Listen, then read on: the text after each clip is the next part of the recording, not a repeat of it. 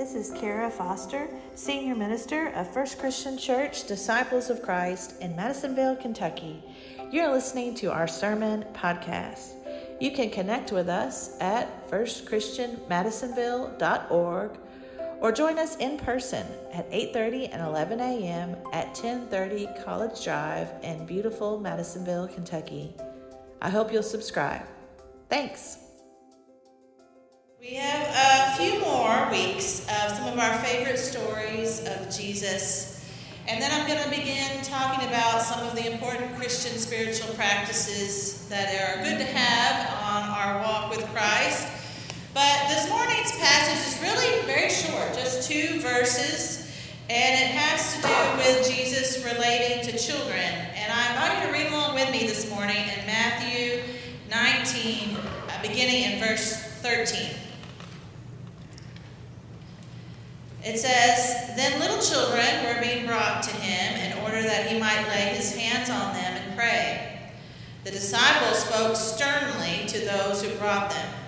But Jesus said, 'Let the little children come to me and do not stop them, for it is to such as these that the kingdom of heaven belongs.' And he laid his hands on them and went on his way." Well, we know the song, Jesus loves the little children, all the children of the world. This one's easy, right? We get it. Jesus was pro-kid. Seems so obvious, seems so clear to us. Jesus liked kids. We put this scripture on our nursery walls. We stitch it on pillows. I've even seen little figurines of Jesus playing football with the kids like he's everyone's favorite uncle. We know Jesus loved children. Let the little children come. First of all, what a blessing it is to be a part of a congregation who understands what a joy it is to have kids in the room, all shapes and sizes, kids that cry, kids that wiggle, kids that laugh and clap, children that come running down to the children's moment holding their big brother's hand. What a gift it is, church. One thing I am particularly mindful as we commit ourselves to this new capital project to update our heating and air system today is that we do this for our future. For the kids who right now are being carried into church, the ones who run and play in our halls as they grow in faith here. We do this for our future. But it's important to also take note here. Something I am proud of this congregation is that I think this church understands that the children and the youth of our church are not just the church of the future. They're also a vital part of the church today. They have gifts to share. They have ways to serve. They can be leaders and preachers. And what a blessing it is to have all ages be a part of God's church. The scripture says, "Then little children were being brought to him in order that he might lay his hands on them and pray. The disciples spoke sternly to those who brought them." This is what I imagine. Get out of here, kid. Get out of here. Jesus does not have time for the likes of you. Now, we might consider the disciples here are thinking that Jesus is too special to mess with somebody else's kid, but the truth is their attitudes in this time were quite typical of their time and place. In fact, last week, if you remember, when we talked about the Samaritan woman at the well and the conversation Jesus has with her, the disciples were disturbed when they saw that he was talking to her. And here it is, the same sort of sentiment. Jesus is a holy man. Those kids, nobodies. And that might sound crude, but it's true. Kids were nobodies. In a time and place where the line between living and dying was so thin, in a time where probably most children did not survive out of infancy, add to that the challenge of a hungry family, another mouth to feed. Life was hard. Children had no rights. In an absolutely patriarchal society, where men ruled the day, where rich were given the best seats at the table, while the servants and the slaves and the kids would not be at the table. Kids were at the end of the line. Know your place, kids. Did anybody's family growing up have a kids' table at the holidays? Mine did.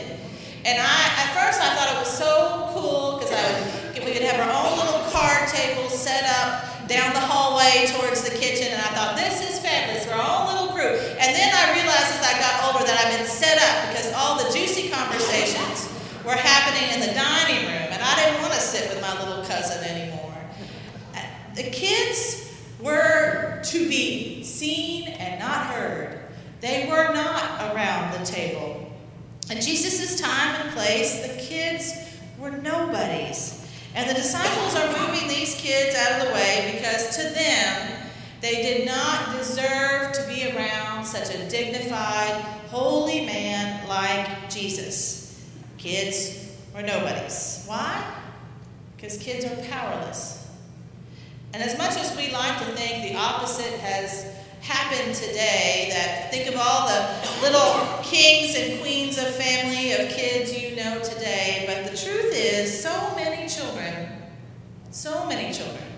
in our world and in our community are vulnerable. Kids don't have power. They don't pay taxes, they can't vote, they can't hire lobbyists, they don't organize for unions, they don't have a say over anything in their lives. They don't make decisions about the schools they go to. They are dependent upon the adults around them to make choices for them about their education, the food they eat, to go to church or not go to church, the medical care they receive, whether their house has electricity or running water, where they go, and who they spend their time with. Kids are powerless. The year I spent at the School of Social Work before I went to seminary, I worked on a grant-funded program to help foster children process the reality of their parents' parental rights being terminated.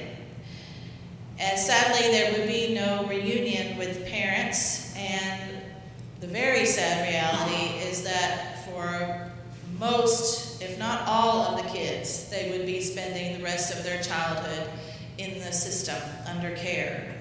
And I was assigned to help these kids process the reality of that information. And I was assigned to six siblings that were in two different foster homes. The three oldest girls were in one home, and the other younger three were in a different home.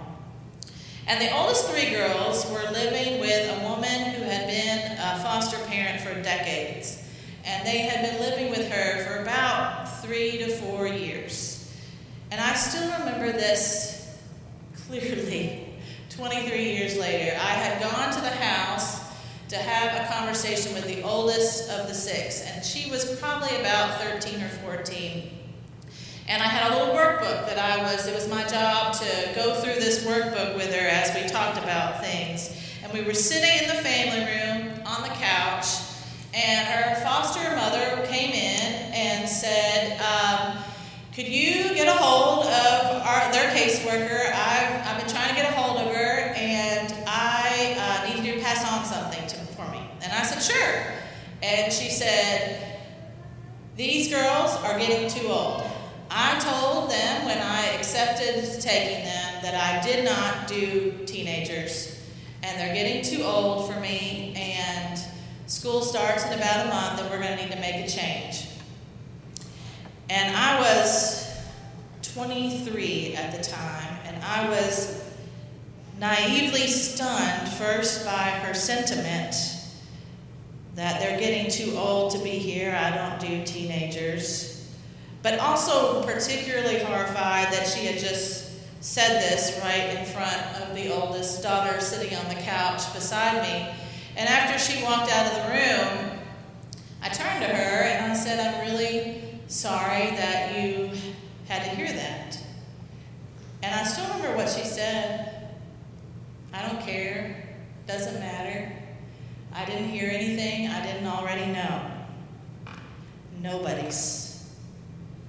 The disciples didn't want the kids getting Jesus' attention because to associate with someone was to recognize them as your equal. That's why people were always getting mad at Jesus for the company he kept.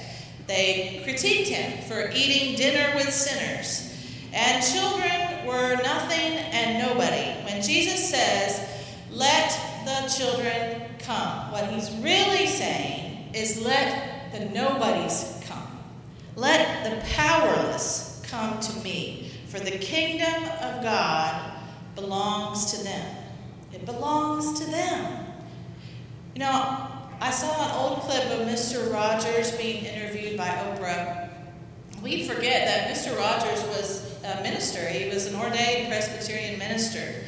And in the interview, Oprah asked Mr. Rogers what he thought the biggest mistake parents make in parenting. And he said, not to remember your own childhood.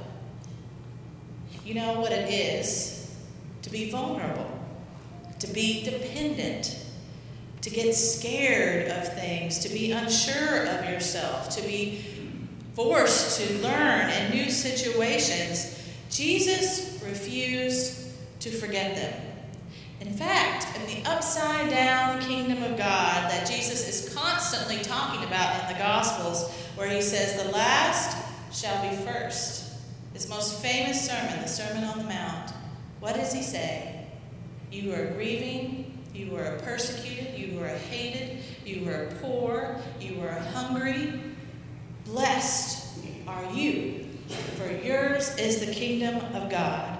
The kingdom of God is for the nobodies, the ones who've been knocked down, the ones who've been passed over and left out, the ones who've been told they don't belong and aren't welcome, the rejected, the lost, the hungry, the scared, the hurting, the powerless, the nobodies. The kingdom of God belongs to them. Let them come, Jesus says. Let them come.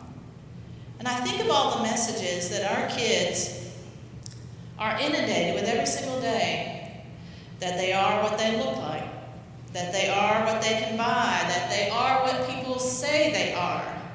They're inundated with messages about their worth that is based on if you are smart enough, pretty enough, athletic enough, rich enough, good enough. And church, I pray that here, of all places, that what they hear is that they are enough.